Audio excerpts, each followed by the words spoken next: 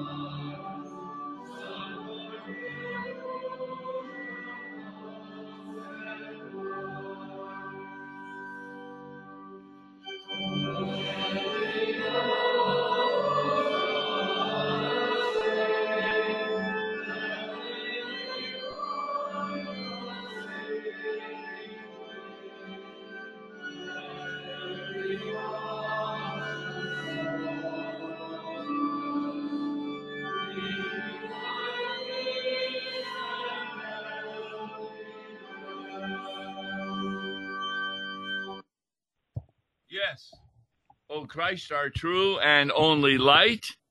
This was written in the midst of the 30 Years' War, and the song directs the singer away from destruction, devastation, and disruption of peaceful reformation and counter-reformation to daily life in the realm of faith and hope in the Savior, Jesus Christ. The author of this was Johann Heermann. He died in 1647, and he modeled this hymn on a prayer by a Jesuit, Petrus Michaelis.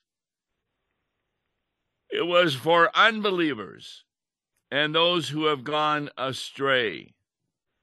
In other words, how touchingly Herman in this hymn prays for the enemies of the church, for the weak, for the faint-hearted, for their salvation.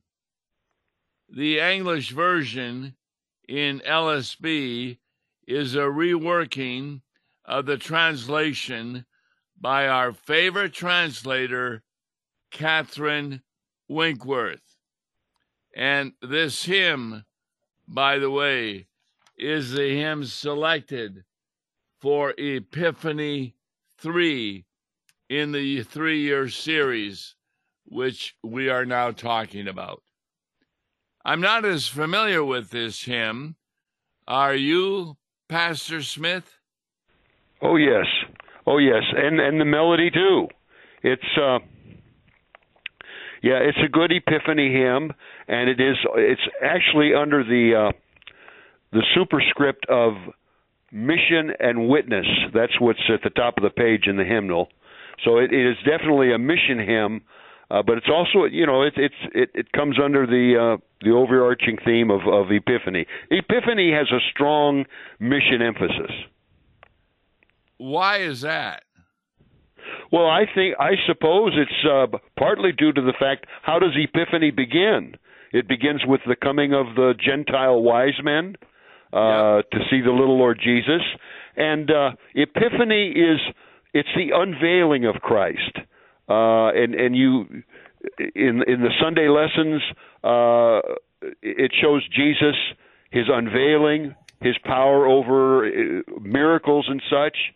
I think of the miracle that he performed in the land of the Gadarenes, which was pretty much a Gentile, a non-Jew area, and how those miracles made an impact on the Gentile world.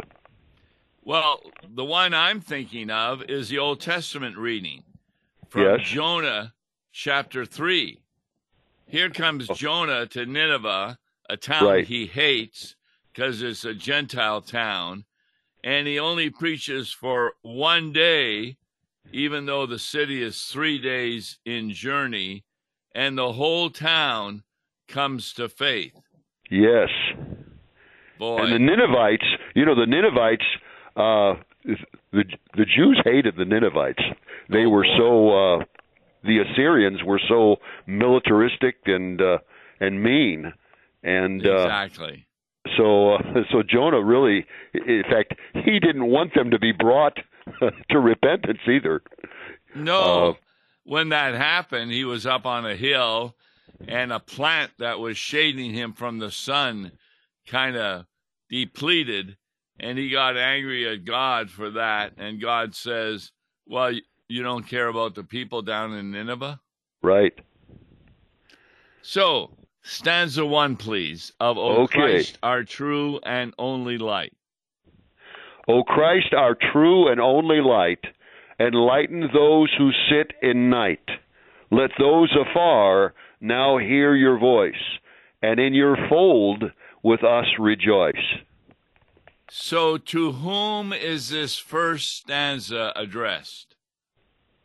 That's particularly to people afar, people of all nations, all over the world, all the far reaches of the globe. I think the word far means apart from Christianity. Okay, that too, of course. Nobody is left out of God's love. He reaches out to all. But the first stanza, enlighten those who sit in night. Yes. Who is that referring to? Anybody who's outside of the faith. Exactly. And let those afar now hear your voice, and in your fold with us rejoice. Right. Now, if that isn't a good law and gospel point of view, how does one come to faith and is saved? Faith cometh by hearing, and hearing by the word of God. Exactly. Not by our works. No. We can do all the works what we want to do, but they all fall short of the glory of God.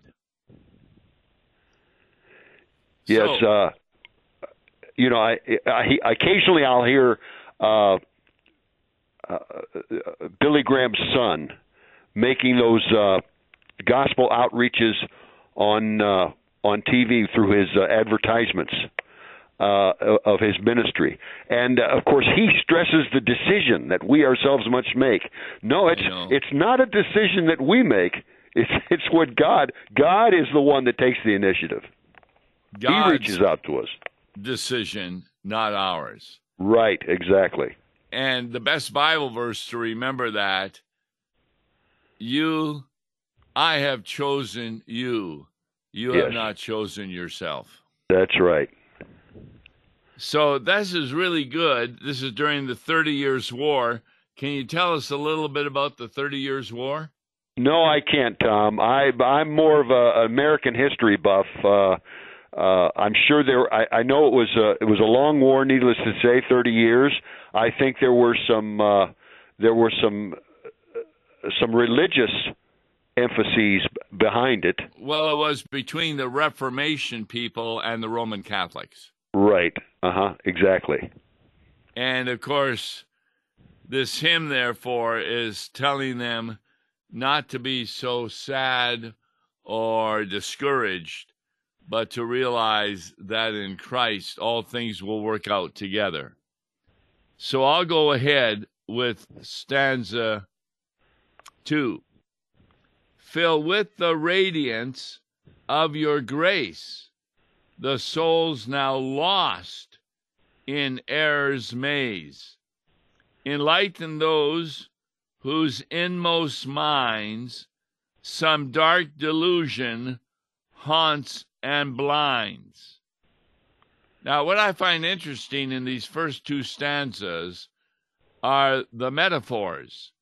The first one talks about sitting at night, those who are far off. And then the second stanza, the souls now lost in error's maze, M-A-Z-E. What's a maze? A maze is it's a puzzle. It's well, you know, I think of these corn mazes that a lot of the kids like to go to in the fall, where some of these farmers will set up these mazes, and the object, of course, is to find your way through them. And so a maze is a puzzle through which we have to make our way. And of course, we can't make our way out of error without God helping us.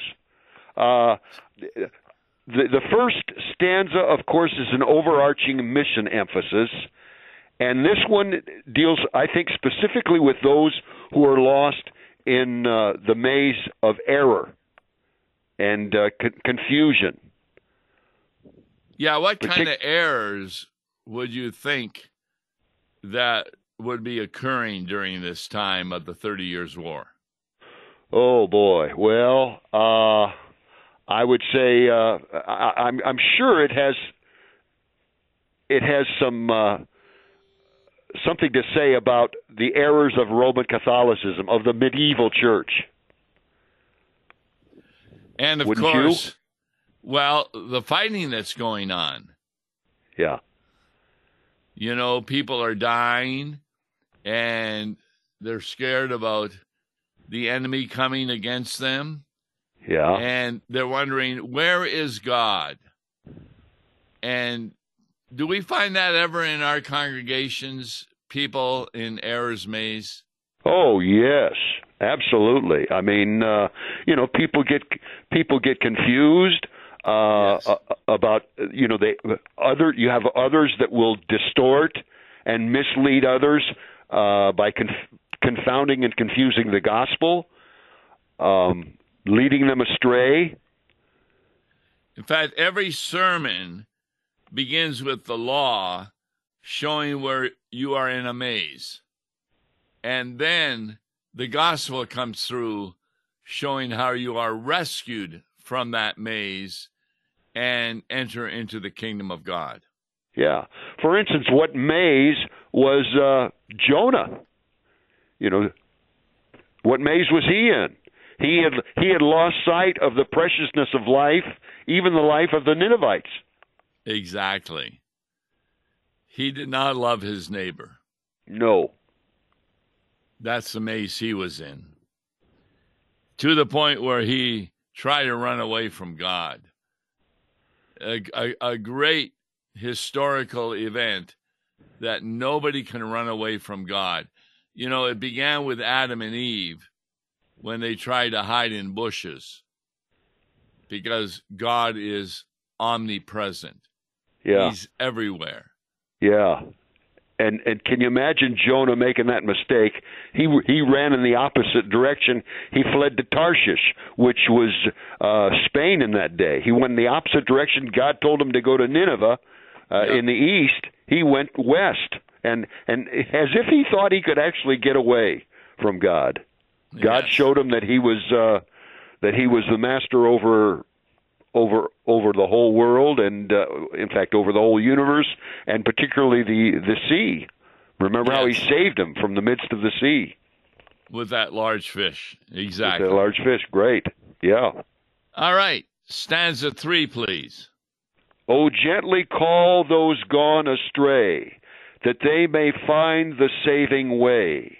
Let every conscience sore oppressed in you find peace and heavenly rest. What do you think is the most important word in that first phrase? Oh, gently call, oh God, those gone astray. Well, I think that first verse, the first stanza dealt with overarching mission outreach. The second dealt with those that are lost in error. The third stanza deals with those that are afflicted with they're sore oppressed. They're afflicted in heart and mind. They're So what's the most important word in comfort. that first phrase? Gently call those gone gently. astray. Gently, right. Yeah, this is dealing with people that are afflicted and in dire need of the comfort of the gospel. Yes. Now that gently, do you think that Jesus was gently with Peter when he said to him at one time, "Get thee behind me, Satan"? No, not in that instance. Well, I think he was.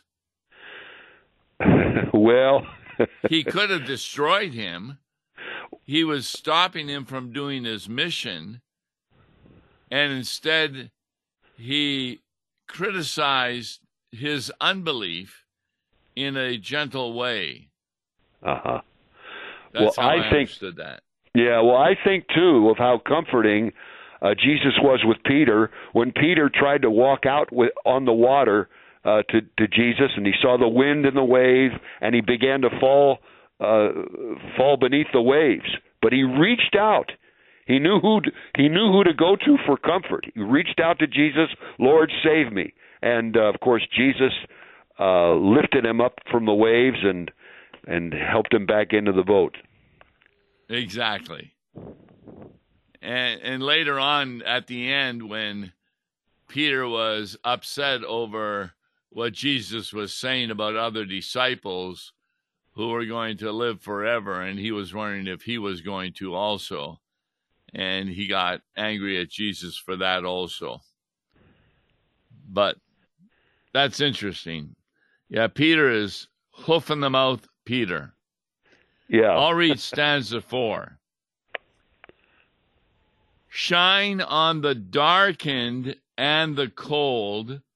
Recall the wanderers to your fold. Unite all those who walk apart, confirming the weak and doubting heart.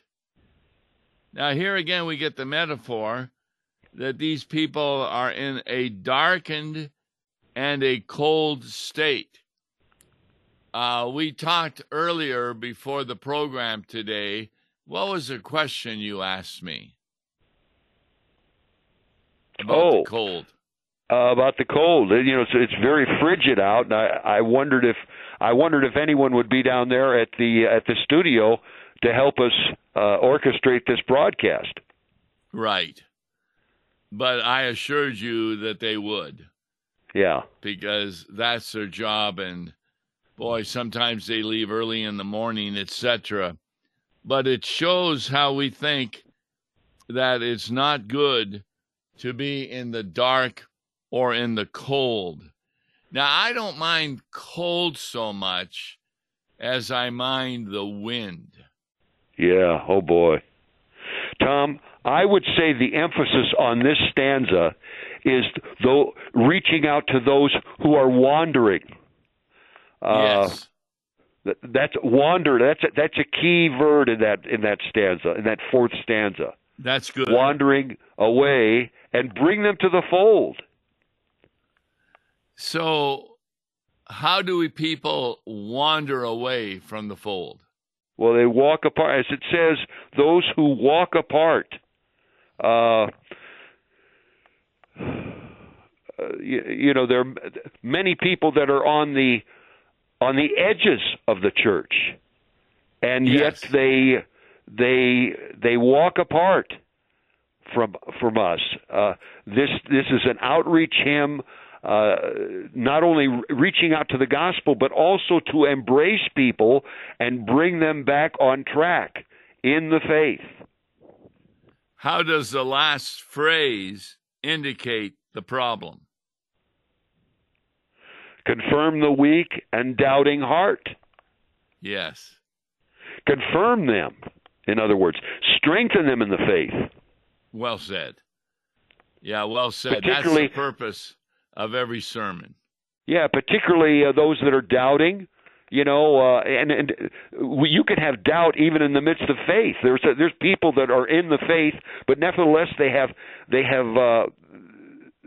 tend to wander, and they have doubts about some aspects of our faith, and that too is what we need to reach out to. Can you give an example of doubting while you still have faith? Okay, let's take people that believe in Jesus Christ as their Savior, but let's say they doubt the importance of baptism. They don't believe that baptism actually now saves us, as we're told in the Scripture. Yes. Or they don't believe that the body and blood of Christ is there in the sacrament of the Lord's Supper. Of the Lord's Supper, right? Now they believe in Jesus as our Savior, but we want people to have the full comfort of the gospel. We want them to know that Jesus comes to us through His gospel, through His sacraments of baptism and the Lord's Supper. He's very much in our midst. Those are called the means of grace. Exactly. What does that mean? It's the means that He uses to save us. He actually, that little infant that is baptized, when that little infant is too small to understand, nevertheless, God's Holy Spirit enters that little infant and makes that little body His temple, and brings him in the faith, washing away all of his sins.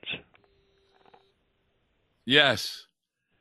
I think that's one of the most exciting things that a pastor does, is the baptism of infants. Absolutely. So, and then the next exciting thing is, of course, the communing of adults. Yes. Well, what's the message those are great you privileges would try that we and have. give to people before they commune? What was that, Tom? I'm sorry. What's the message you would give to people before they commune? Well, the importance of repentance, repenting of our sins, and to let them know that God has washed away their sins already in baptism, and not only that, He gives them double assurance by letting them partake of His own body and blood for the forgiveness of their sins. Exactly. That's why we practice close or closed communion. What does that mean? Close communion. Actually, the more historical term is closed with a D. It means that we want people to partake of communion to their comfort and to their uplifting, and we don't want people to partake to their detriment, to their judgment, by not knowing what they're partaking of. Exactly. That's why it's closed. Right. You know, because of our love for people. Exactly. What do we encourage adults to do before they commune? Well, to take instruction. Exactly. And understand what that communion is about. Well said. Okay. Final stanza, number 5. Okay. That they with us may evermore such grace with wondering thanks adore, and endless praise to you be given by all your church in earth and heaven. And here, Tom, I would say the overarching, we've talked about mission in general. We've talked about those lost in error's maze. We talk about those that need comfort, and we've talked about those that wander from the truth. And this emphasis here in this last stanza is to unite all in the one saving church, the church not only on earth, but also the church in heaven as well. Yeah, there's a phrase there that might need explanation if you're talking to your children about this hymn. What does it mean, wondering thanks? Let me think. Such grace with wondering thanks adore. You know, that's not a word that drew my attention at first, tell you the truth.